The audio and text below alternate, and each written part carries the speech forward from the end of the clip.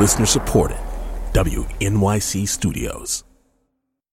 You're about to hear a recording of a live radio program. It's called Indivisible. You can listen live and call in 4 nights a week on public radio stations around the country or at indivisibleradio.com. You can also join the conversation with hashtag #IndivisibleRadio or leave us a voicemail at indivisibleradio.com. Subscribe now so you don't miss a thing. Okay, here's the show.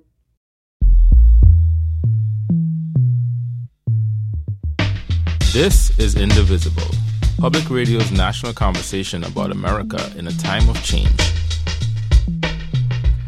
Good evening, everyone. I'm Brian Lehrer from WNYC in New York, your Tuesday night host for Indivisible, our national call-in show for the first 100 days of the Trump administration. Day 54, on which the president continues to learn one of the lessons of making it to the big leagues. Now, I have to tell you, it's an unbelievably complex subject. Nobody knew that health care could be so complicated. Nobody knew. Who could have known? On these Tuesday Indivisible episodes, we keep track of how this unbound president is challenging American norms, for better or for worse. Maybe when it comes to health care, as we just heard there, the norms of health care politics are challenging him. And remember, this is the show where we try to get out of our political bubbles and actually listen to our fellow Americans across political lines. We will definitely do that tonight with a libertarian think tank guest and a journalist guest who has some very different opinions. And your calls, as we get to them in a little while, don't call yet. I'll give you the phone number with a specific question in a couple of minutes. But our topic tonight is how norms are changing on health care in America. Let's start by listening to some history. The liberal battle to establish health care as a right goes back at least to President Harry Truman in 1948. The greatest gap in our Social Security structure is the lack of adequate provision for the nation's health. We are rightly proud of the high standards of medical care we know how to provide in the United States. The fact is, however, that most of our people cannot afford to pay for the care they need. I have often and strongly urged that this condition demands a national health program. The heart of the program must be a national system of payment for medical care based on well-tried insurance principles. This great nation cannot afford to allow its citizens to suffer needlessly from the lack of proper medical care. Our ultimate aim must be a comprehensive insurance system to protect all our people equally against insecurity and ill health. President Harry Truman in his State of the Union address in 1948, but you never heard that before. The controversial norm there, social responsibility for health care as a right. Now, it's easy for us to forget that it was only 50 years ago, the mid-1960s, that the United States had no Medicaid, government health insurance for the poor, and no Medicare, government health insurance for the elderly. Here is President Lyndon Johnson signing Medicare into law on July 30th, 1965. No longer will older Americans be denied the healing miracle of modern medicine. No longer will illness crush and destroy the savings that they have so carefully put away over a lifetime so that they might enjoy dignity in their later years.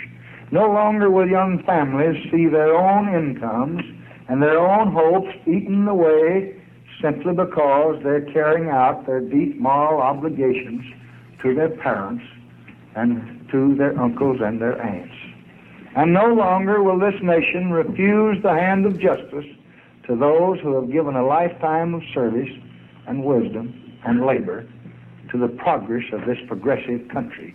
President Lyndon Johnson in 1965. Health care as a right for the old and the poor was established as an American norm. Jimmy Carter tried and failed to enact a national health care system. Even Richard Nixon tried and failed. And famously, Bill Clinton tried and failed, with Hillary Clinton running the effort. One of the things that brought them down was this ad from the insurance industry that is so reminiscent of the debate we're having today. It was a fictional couple named Harry and Louise having a conversation. This was covered under our old plan. Yeah, that was a good one, wasn't it? Things are changing, and not all for the better. The government may force us to pick from a few healthcare plans designed by government bureaucrats. Having choices we don't like is no choice at all. Yeah, they choose. We lose. For reforms that protect what we have, call toll-free. Know the facts. If we let the government choose, we lose. Call today. A Harry and Louise insurance industry ad from 1993 or 94, I'm not sure. The norm of choice competing with the norm winning out over the norm of, that is, the norm of choice competing with and winning out over the norm of universal coverage. Now, flash forward to the present. Obamacare, now under pressure, seems to have planted some new norms in the population that weren't there before 2009.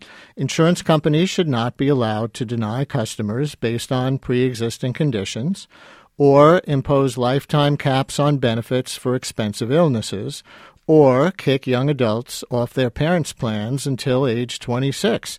Now, they're not set in stone quite yet, but the Paul Ryan, Donald Trump-endorsed Obamacare replacement bill does seek to enshrine those standards as norms, even as it challenges many others. Among the norms very much still unresolved, should health insurance in America be considered a right? Should it also be considered a responsibility, like car insurance, to help keep rates down for the sick and the old? Or is the right not to have insurance a more fundamental expression of the American norm of freedom? It's clear where Paul Ryan stands on this. The point is, a lot of people who you just mentioned, I think they'd like to see us continue to make Americans buy what we say they should buy. We don't agree. The Speaker of the House on CBS Face the Nation Sunday, where he kept framing the debate around the norm of freedom. Let me put it this way. Obamacare is collapsing. If we just did nothing, washed our hands of the situation, we would see a further collapse of the health insurance markets. So we feel an obligation to step in front of that collapse and replace this law with one that works, that has more freedom. Freedom. There was that time, and this time, Obamacare, which is crashing and blowing up our fiscal problem, and repealing it and replacing it with good tax policy that equalizes the tax treatment of health care and gives people more choice and more freedom. And again. And the beautiful thing about this plan that we're proposing, it's more freedom, it's more choices, it's more markets, it's lower prices, which gets us better access. Paul Ryan, freedom. On CBS Face the Nation Sunday, Democrats define freedom differently. Beyond that, how much should taxpayers subsidize insurance for your neighbors based on income? And what standards of coverage, if any, should all insurance policies be required to meet? So it's libertarian versus communitarian values in a changing America on tonight's Indivisible. Let me look for a certain group of you to call in right now from around the country. People who voted for Donald Trump but get your health insurance through Obamacare. That's right. If you voted for Donald Trump and you're on an Obamacare exchange policy or Obamacare expanded Medicaid, this is an invitation specifically for you to call in. How is your Obamacare policy working out for you? Did you vote for Trump because you're unhappy with your Obamacare, or did you vote for Trump despite being happy with your Obamacare insurance? Either way, if you voted for Trump but are on Obamacare, we're inviting you to share your health insurance story. The phone number is 844-745-TALK, 844-745-8255. If you voted for Donald Trump but you get insurance through Obamacare, give us a call. Tell us your health insurance story, 844-745-TALK, 844-745-8255, 844-745-TALK. You are invited. And as your calls are coming in, we welcome our guests. Sarah Kliff, who writes about healthcare for the news organization Vox, founded by the progressive-leaning Ezra Klein, and Michael Cannon, Director of Health Policy Studies for the Libertarian Cato Institute. He's in the camp that says the Trump-Ryan bill does not undo Obamacare enough. Sarah and Michael, we really appreciate you engaging tonight. Welcome to Indivisible. Yeah, thank you.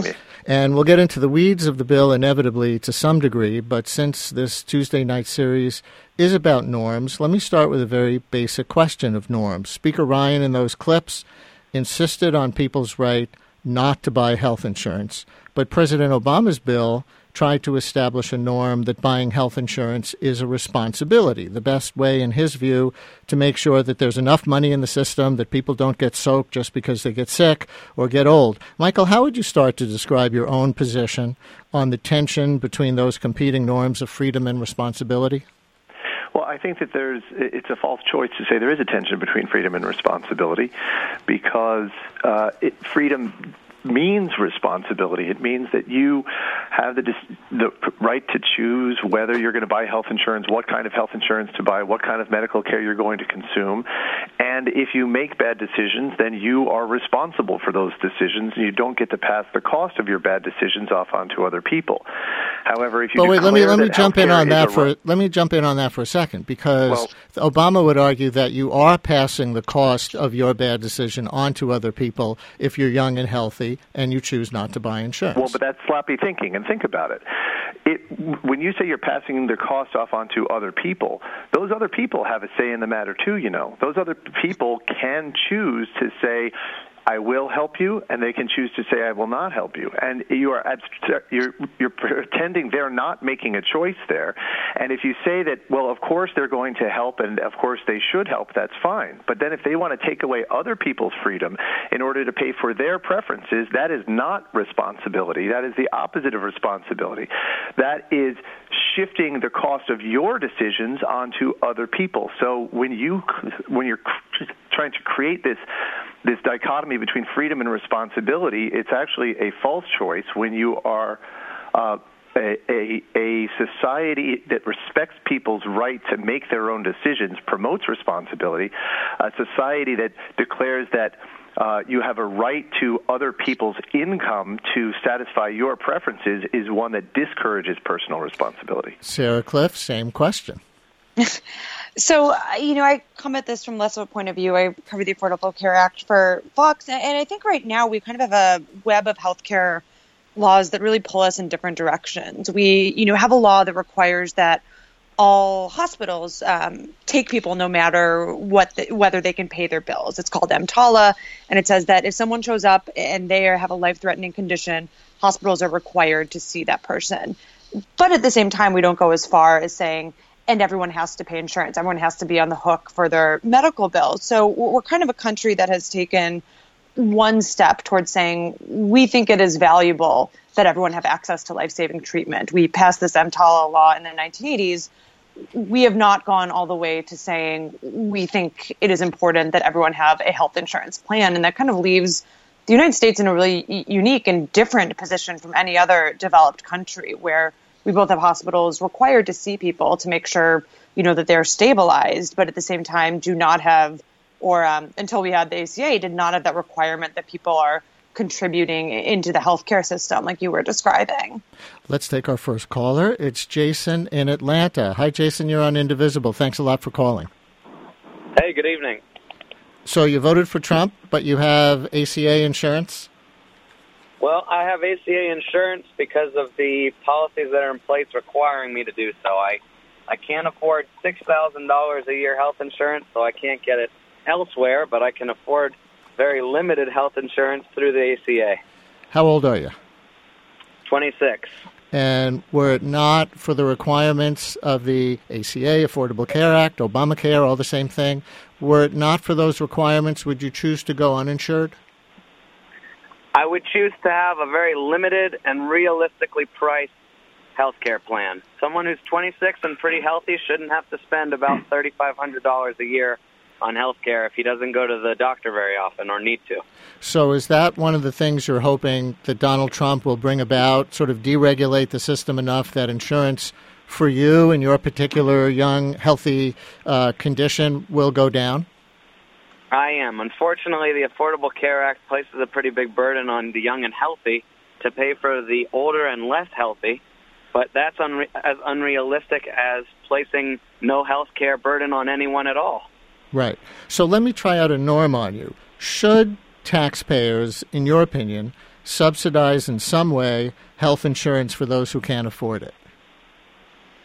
Well, the question you're asking should be more phrased, not do Americans have a right to health care, but instead, do Americans have a right to pay for others? a responsibility. Everyone has a right to health care. Everyone has a right to smile. Everyone has a right to happiness. But if you ask others to pay for it, then you're not really asking if they should have a right to it. No, I'm saying should they have an obligation through tax policy or anything else, in your opinion, to subsidize in some way health insurance for those who can't afford it? My answer is some health insurance for those who can't afford it. But you have what's called a moral hazard problem. If everyone has health insurance, everyone will use their health insurance and doctor's visits more often. If everyone is forced to be a little bit more, let's use the word, frugal with their doctor's visits, then the rest of us won't have to pay quite as much for people who aren't trying to go to the doctors as often. Jason, thank you very much for starting us off. I really appreciate it. Our lines are open for people who voted for Donald Trump but who have health insurance through the Affordable Care Act or Obamacare. 844-745-TALK, 844-745-TALK. Sarah Kliff, this is one of the things that we do keep hearing from Donald Trump and Paul Ryan and the others who are getting behind this bill or even going further with repealing Obamacare, that the health care burden, I should say the insurance burden on people exactly like Jason in Atlanta, 26-year-old, healthy guy, insurance is too expensive because the Obamacare mandates for what's in an insurance policy have so much overstuffing, in his opinion. Do you think it can work if they deregulate it in that way? Well, I think you'd have a different health insurance system, but I think it's one that could certainly be stable. I think you saw the Obama administration, they came to health reform with kind of a set of ideals that drove how they did it. They thought it was important that all health insurance plans, you have this robust set of benefits, including mental health services, including maternity care. And that is great. If you are someone who uses a lot of health care, you want all of those benefits mandated, because then the costs get spread out across everyone. That raises your premiums if you're someone who was younger, buying a skimpier plan. The Obama administration, they decided that this was a worthwhile trade-off, that they felt good about asking healthier people to pay more and using that to make insurance more affordable for people who are sicker. But it's definitely a trade-off. I mean, you are asking healthy people to pay more, and one of the things we've seen is that young people, like our last caller, they haven't signed up in as high of numbers as the Obama administration would have liked. So there's constant trade-offs in healthcare, and this is one of them. So, Michael, one of the ways that conservatives are unhappy with the Trump-Ryan plan is that it still coerces people to buy insurance with a one-time 30% penalty on the premium if you stop owning insurance for a while and then you get back in. That's one of the reasons some people call it Obamacare Light. Is that one of your objections?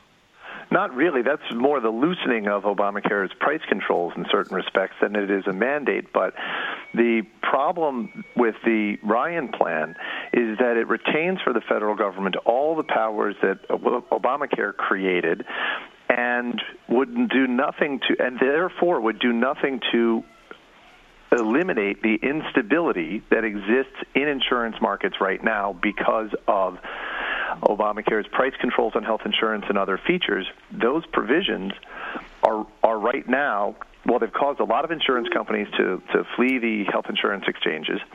You've got 1,000 counties across the country right now where there's only one carrier left in the exchange. So they are one carrier exit away, the 3 million people in these counties, from having no exchange plans at all. And right now, in East Tennessee, there are 16 counties where it looks like they will have no exchange plans at all. And I'm going to jump in here because we have to go to a break, but we'll continue in a minute. Changing norms for healthcare in America on Indivisible tonight. Stay tuned.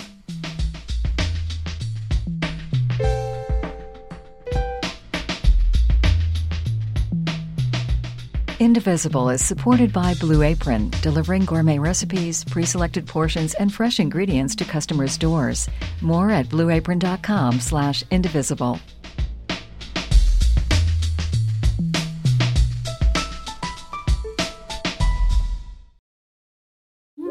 Hi, I'm Alexis Ohanian. You may know me as one of the co-founders of Reddit, but more recently, a large part of my identity is being a father to my wonderful daughters. In my podcast, Business Dad, I hope to open the conversation about working parents a bit. You'll get to hear from a wide range of business dads, from Rainn Wilson and Guy Raz to Todd Carmichael and Shane Battier, to find out how they balance being a dad with a successful career. Business Dad is available now, so be sure to listen and subscribe wherever you get your podcasts.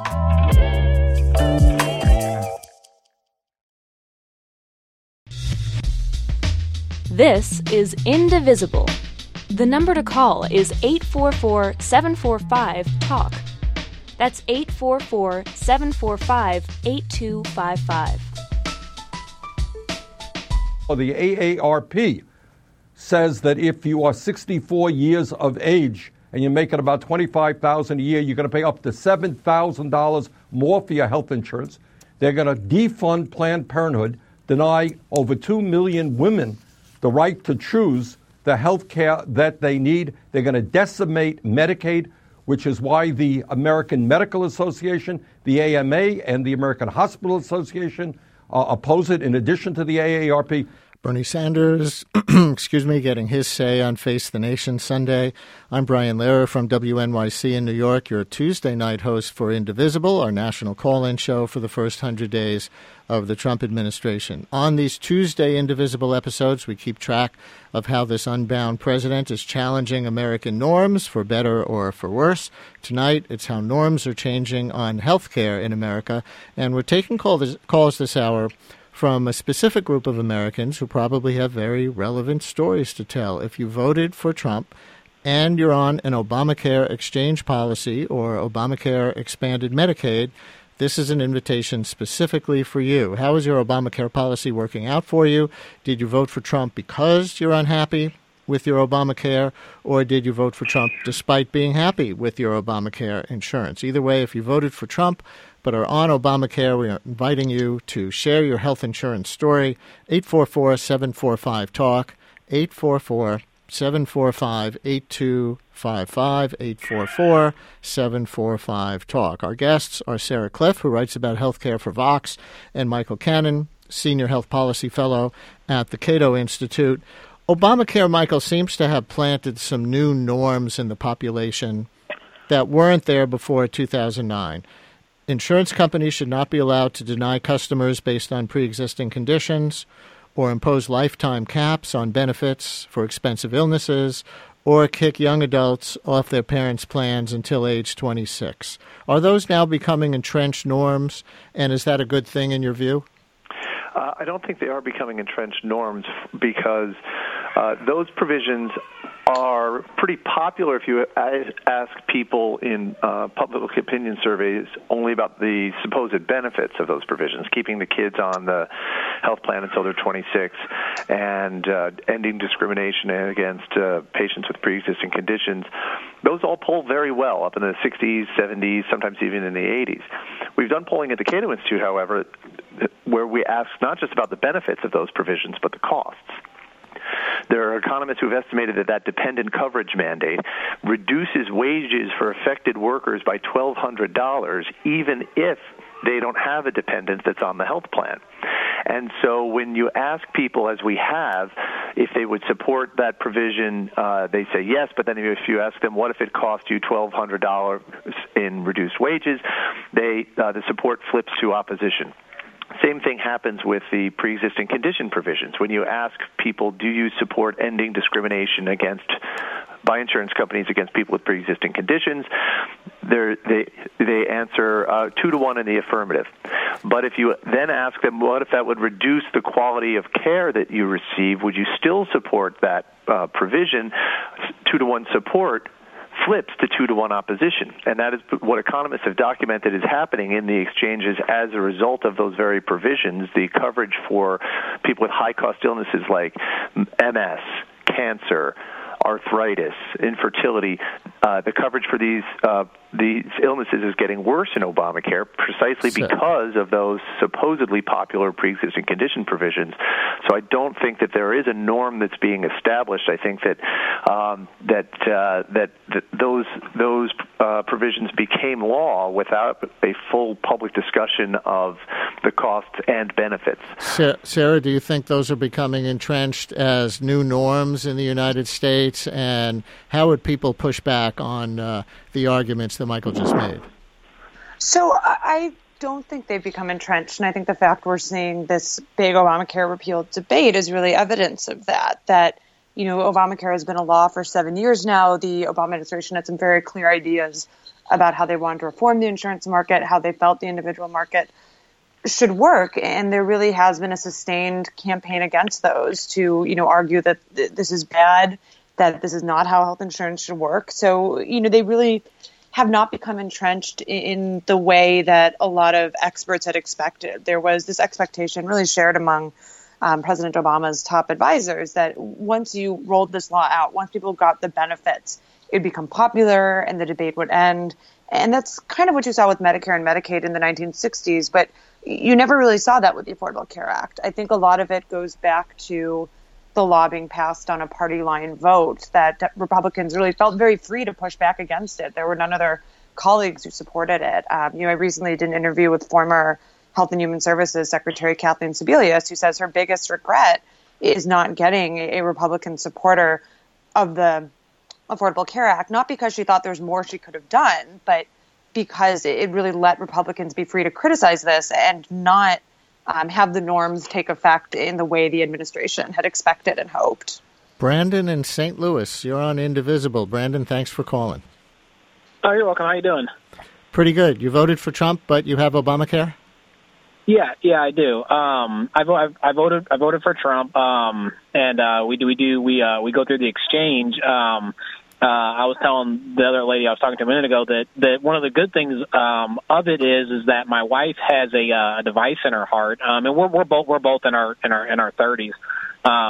It's a atrial device, and before they passed Obamacare, she couldn't get health insurance. We tried through multiple companies, and we were told to go through the Missouri Exchange because nobody would accept her for for health insurance because of her device that's in her heart. And after Obamacare passed, they of course had to accept her on it. But we have noticed though that over the last 3 years, our premiums have gone up about $100 a month.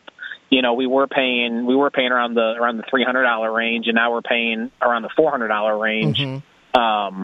So we have seen our costs go up. And that's not because of your wife's condition. That's the cost that's going up for everybody in your state who buys the same policy, right?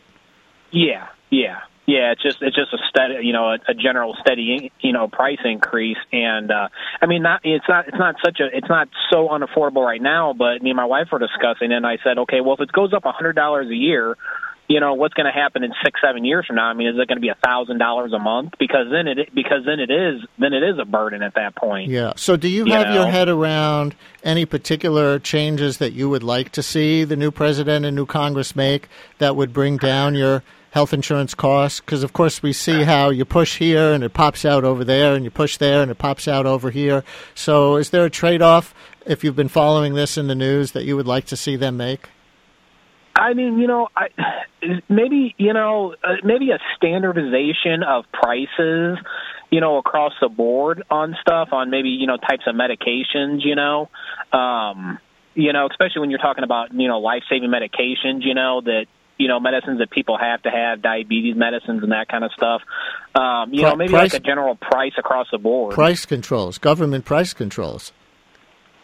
Yeah, saying, hey, listen, you can't, charge, price is negligible to who's buying it, I guess. But I guess you're happy with the pre-existing conditions requirement that insurance companies accept them, considering your wife's condition. If they were to completely drop the Affordable Care Act, I wouldn't be totally opposed to that, as long as that pre-existing condition stayed in there, because that is important to us, that stays in there, because if not, my wife can't get health insurance. Brandon, thank you so much for your call, and good luck to you and your wife. Let's go right to Bill in Rochester Hills, Michigan. Bill, you're on Indivisible. Hi there. Good evening, folks. I mean this sincerely. I really don't mean this in a derogatory way, but I can't believe we as Americans are having a conversation. We who subscribe to a free market economy, how can we be talking about an unsustainable program like an Affordable Care Act or whatever the Trump organization is going to come up with? How can we really look at this as American citizens when people in Congress get free health care and yet they get to provide us with whatever they think is affordable for us? Why are we not having that conversation? Why are we not talking about the fact that if we want to lower the price of health care by about 90%, we have to deregulate this thing and let people pay the majority of their maintenance for their health care out of their own pocket, rather than what we have now. Well, let me hit you with a Norm's question. If we went all the way to free market, then the last caller's wife in St. Louis would be denied by a health insurance company because she's a woman in her 30s and she has a heart condition. Good idea? Yes. Well, let me answer it this way. That what you're describing there is not sustainable. Either if the system is going to break down, if not today, tomorrow, or next year, you cannot continue to have hospitals provide free health care or unpayable health care for 3, 4 out of 10 patients that are walking in the door. No business can manage that, and for whatever reason, we expect hospitals and practitioners to be able to sort of limit prices. We can't do that for a pack of, for a dozen eggs these days. Here. We can't do it for a dozen eggs, but with health insurance, somebody like that guy's wife might die unless we socialize, if I could use that word, health care to some degree or regulate it. How did we do it before health care became industrialized? How did we manage these kinds of situations? Well, we heard in the Harry Truman and LBJ clips that people were either going broke or dying at a higher rate. That's what they would argue if they were alive. I would tell you that the hospitals were run by churches that did it through charity, through real charity. People using their own money out of their own pocket to be charitable. There's nothing charitable about what we're doing now. And you're willing to take that risk, that for some people they may run into a good charitable lane and some people may not. I have faith in the American. I have faith in the average American to be charitable. We're more charitable than anybody else is in the world. Bill, forgive me. Thank you very much for your call. I appreciate it. I'm going to go right to Selena in Stockbridge, Georgia. Selena, you're on Indivisible. Hi there. Hi, how are you? Good. You voted for Trump, but you have Obamacare?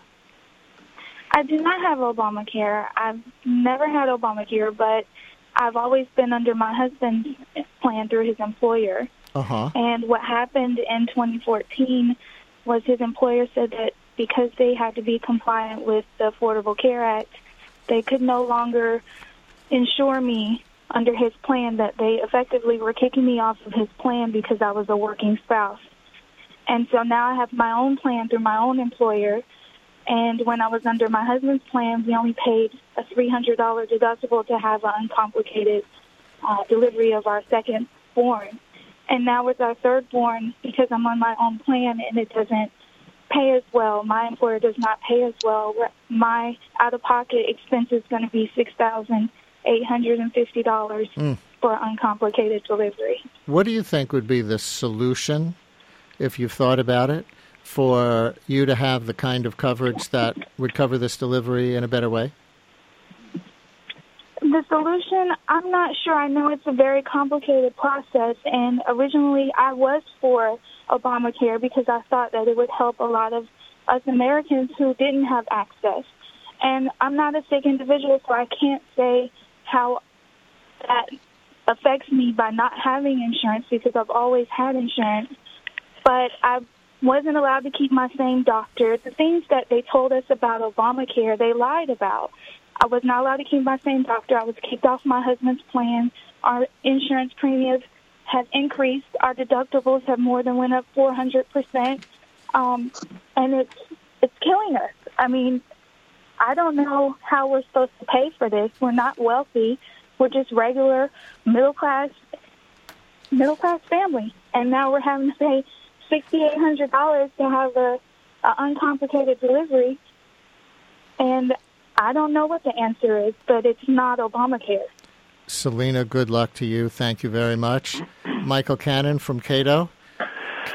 Well, my first concern is I hope Selena is trying to negotiate that $6,800 down because patients often don't know that they can do that. So I hope she is trying to do that.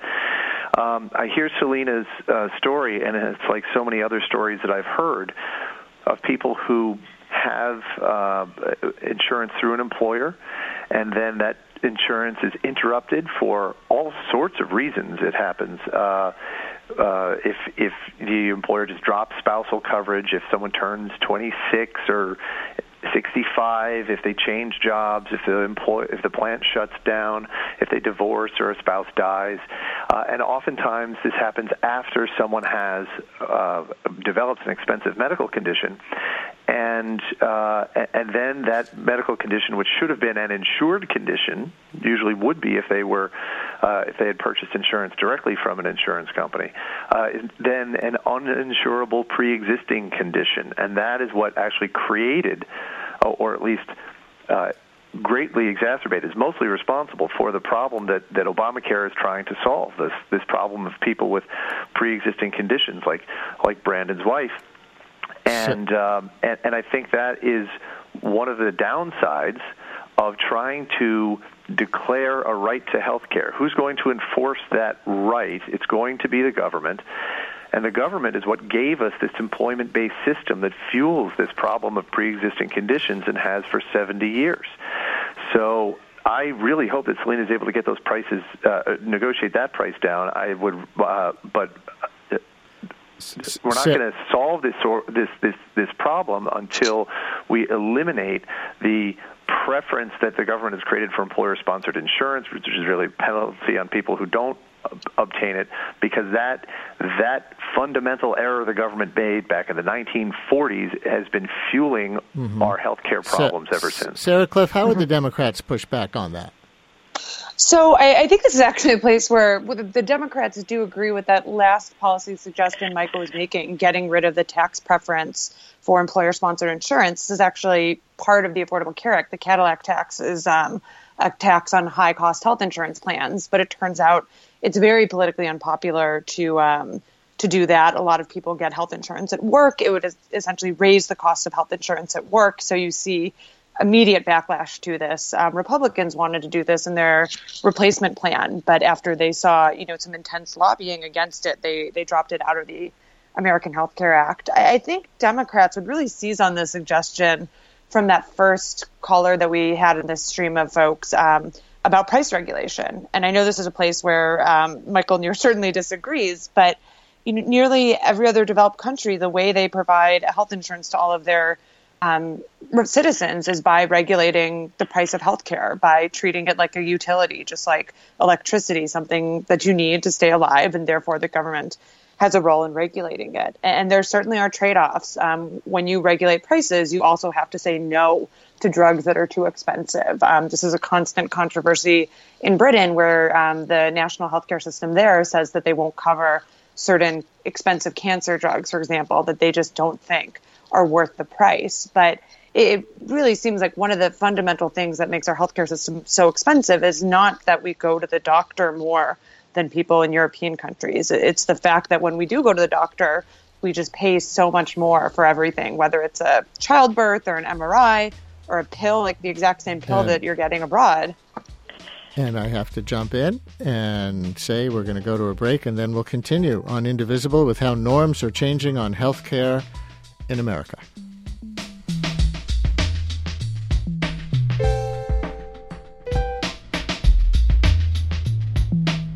Indivisible is supported by Blue Apron, delivering gourmet recipes, pre-selected portions, and fresh ingredients to customers' doors.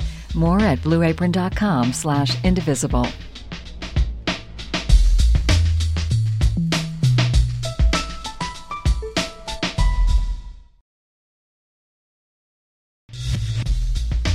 This is Indivisible. The number to call is 844-745-TALK. That's 844-745-8255. And I'm Brian Lehrer from WNYC in New York, your Tuesday night host for Indivisible, our national call-in show for the first 100 days of the Trump administration. Tonight, it's how norms are changing on health care in America. And we've taken calls in our first two blocks only from people who voted for Trump but also have Obamacare. You folks can keep calling, but we'll also open it up to anyone else who wants to talk about healthcare norms, what they are, where they've been, what they should be. 1-844-745-TALK, 844-745-8255, 844-745-TALK. We're still with Sarah Cliff, who writes about healthcare for Vox, and Michael Cannon, the Director of Health Policy Studies at the Cato Institute. And here's a line we've been hearing a lot in the last week from House Speaker Paul Ryan, one of his health insurance norms. This is repealing and replacing Obamacare. So this first part is very, very important. It repeals the entire fiscal pieces of the law and replaces it with patient-centered system. How about that norm? Patient-centered health care. We hear that a lot these days. Patient-centered health care and give patients choice. But Michael, let me try a thought experiment and go all the other way from you. If that's really the norm, patient-centered health care, why wouldn't you want a single-payer system like in Canada? Every doctor is in the system, so patients have ultimate choice. In our system, let's face it, almost every private insurance policy limits you these days to only in-plan doctors or much higher costs to have more choice. So if choice is the thing, then why wouldn't it be Canadian-style single-payer? Well, I think the golden rule applies. If you want to know on whom the system is centered, whom the system serves, look at who controls the money, because every economic system, whether it be capitalism, socialism, anything in between, is going to serve the people who control the money. And in the Canadian system that you mentioned, the money is controlled by the government, the national government, the provincial governments, and so it follows political imperatives. It serves the needs of the politicians who control that money. Whereas if individuals control the money, then the system is oriented toward them and serves them. And that's certainly not the case here in the United States. Here, the government does control more than half of medical spending. Directly, I would argue it controls another 30% of medical spending in the United States indirectly by penalizing us unless we spend our money the way the government wants us to spend it. Or another way to look. And that right there, I think, accounts for a lot of the frustration that Americans have with healthcare, including with high prices in healthcare. And it's because we're not controlling the money, the system doesn't serve us, and we also don't spend other people's money as carefully as we spend our own. But single-payer progressives would say, the government is our democracy, so we have a say. We have less say when the health insurance companies control our money that we spend on them, that in a pure market system with no government role, liberals would say the only people who have good health care are the people who can afford it. The best care will be really great, paid for by the rich patients. The lower your income, the lousier insurance policy you'll have with high deductibles, or the more you'll go bankrupt because you didn't buy the lousy insurance and then you got expensively ill. So how would you argue against that? Well, the libertarian might respond that you're ascribing to a market system that's failures of a government-run system. You had Lyndon Johnson speaking earlier from the signing ceremony for Medicare and Medicaid. Right. Through those two programs, the federal government and state governments have pumped billions and trillions of dollars of subsidies into the healthcare sector. Through the tax preference for employer-sponsored insurance, the federal government has encouraged people to purchase more and more health insurance, and that encourages them to consume more and more medical care. And we're wondering why prices are so incredibly high. We're wondering why the system doesn't serve the patients and instead serves the special interests who are able to tell Congress how Medicare should pay for medical care, what it should buy, keep the prices for Medicare that Medicare pays as high as they would like it to be. But Lyndon Johnson would say, by definition almost, because older people are so expensive to insure or to provide health care for, direct health care, that unless you have something like Medicare socializing the cost of it, then you really are going to have death by income level.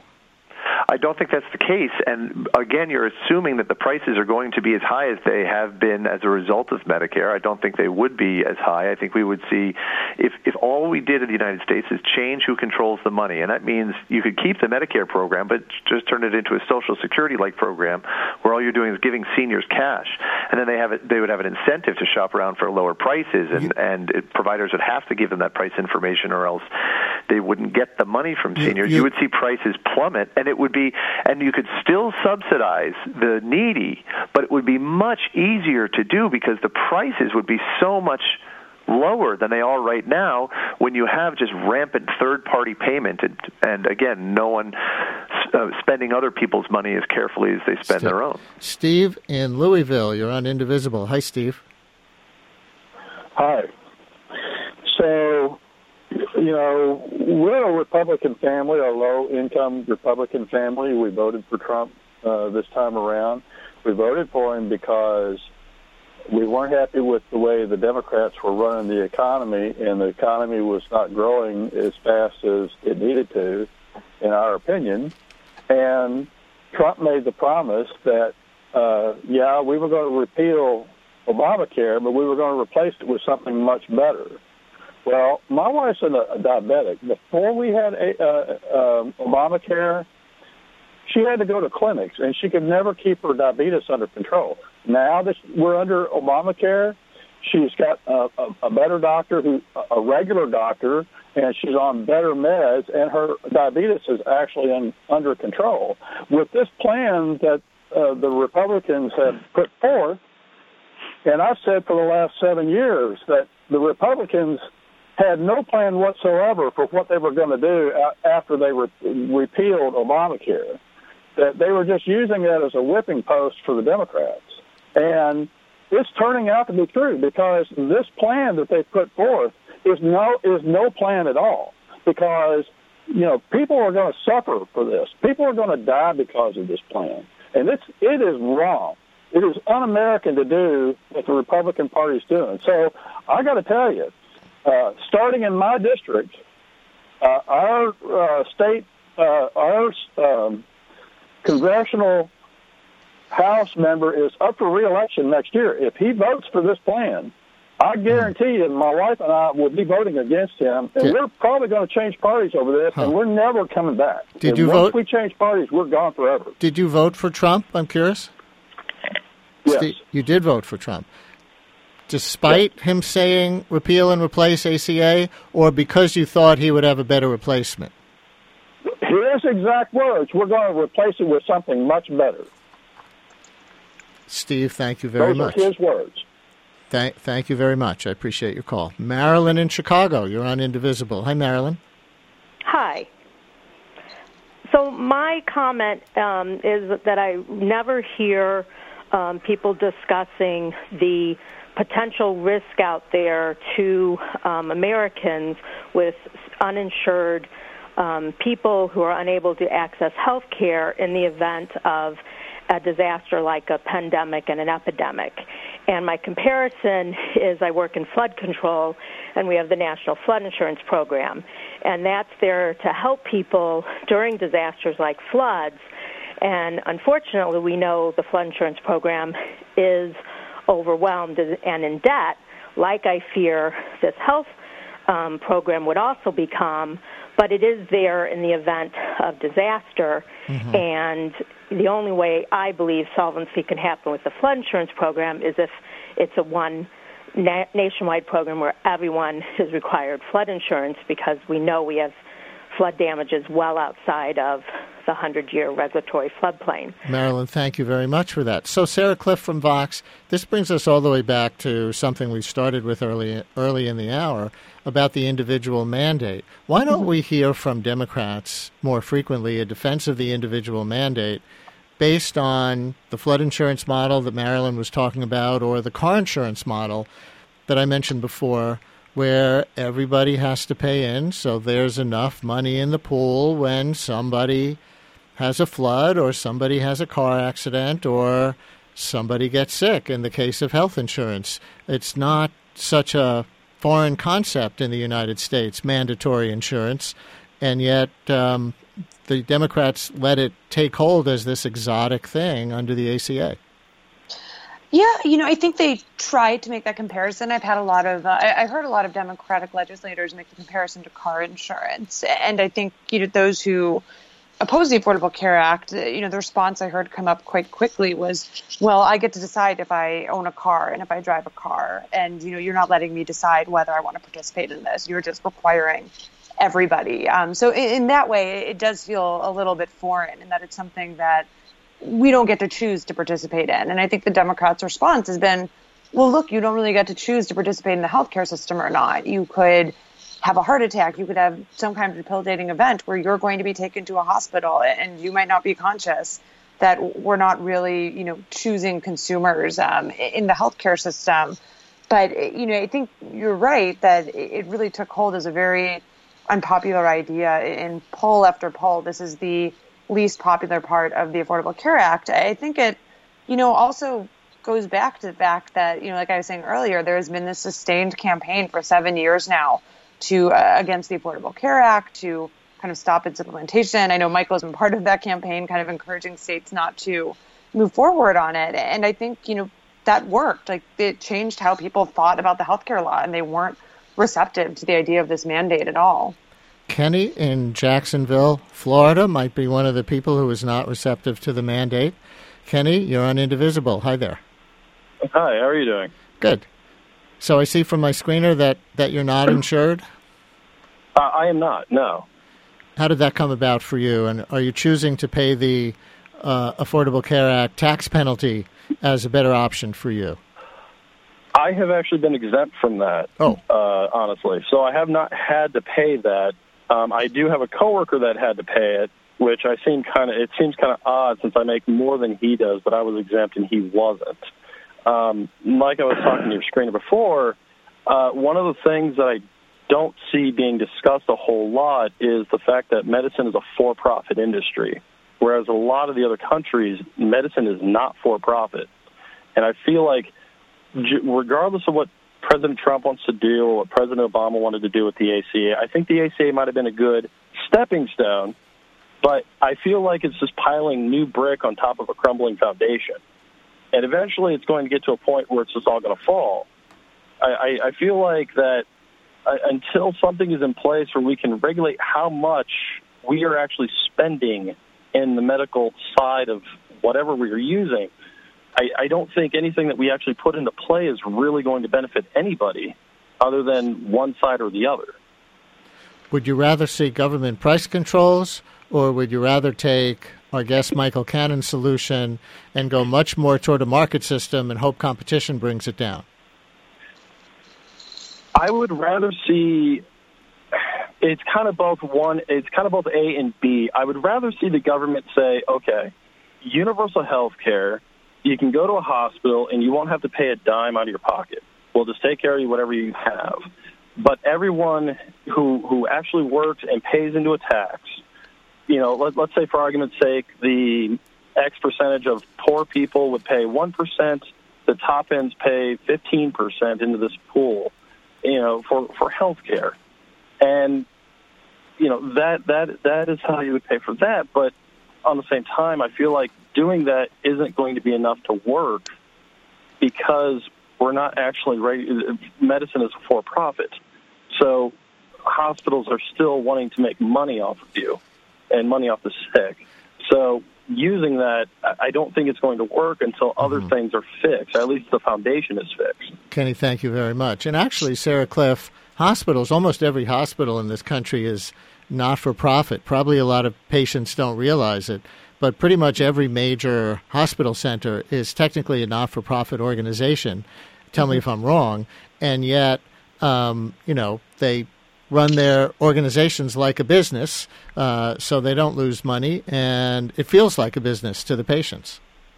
Yeah, I think it's true. Both a lot of hospitals, I'd add also health insurance companies are not-for-profit. A lot of the Blue Cross Blue Shield plans are currently and historically have been not-for-profit insurers.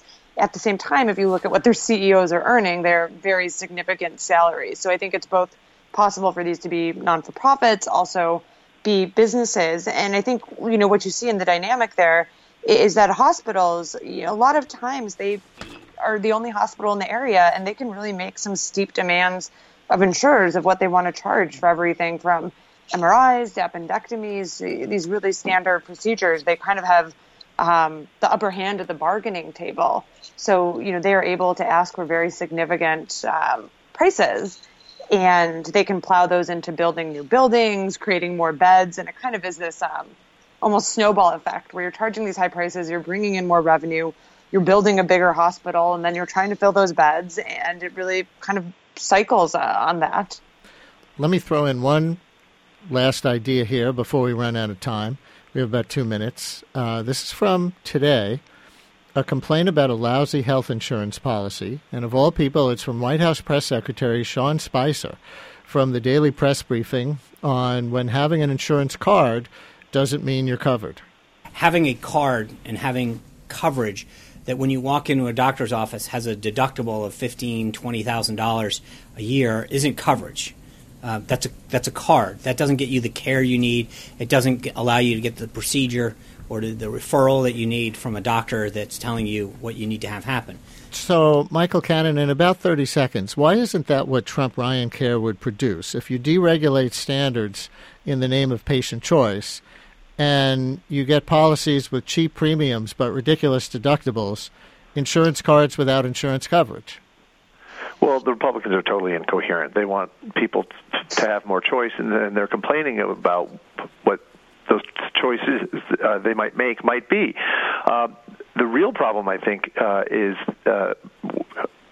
with when you give people insurance, it is that you can declare that health care is a right, and you can give people an insurance card, say through the Medicaid program, and say you have a right to, say, dental care. But if you cannot find a dentist that will treat your children, sometimes it has happened that that has proven a totally worthless promise. We just passed the 10-year anniversary of the death of a young boy named Diamante Driver, who died from an infection that began in an abscessed tooth, spread throughout his body, overwhelmed his system. It could have been prevented with an $80 tooth extraction, but even though the family was covered by Medicaid, and his mother and a nonprofit made dozens of calls, they could not find a dentist that would see Diamante. Well, that is a failure of insurance, not if people choose to buy health insurance policies with a high deductible. Well, we certainly are not going to solve health care tonight, but we wanted to try framing it tonight in terms of competing norms. It gets so confusing. Maybe we made a little progress tonight by understanding that we are all a little conflicted about this because we all value certain norms that don't fit together so easily. And maybe we can move forward a little bit more in this overheated moment as one country indivisible. Sarah Kliff from Vox and Michael Cannon from the Cato Institute, thanks so much for your contributions. Thank you. Thanks.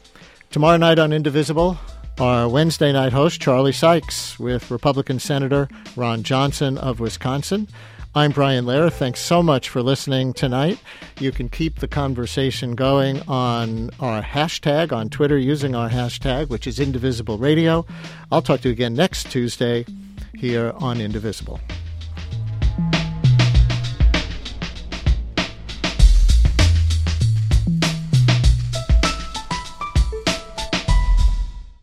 If you like the Indivisible podcast, rate and review it and tell your friends. And thanks for listening.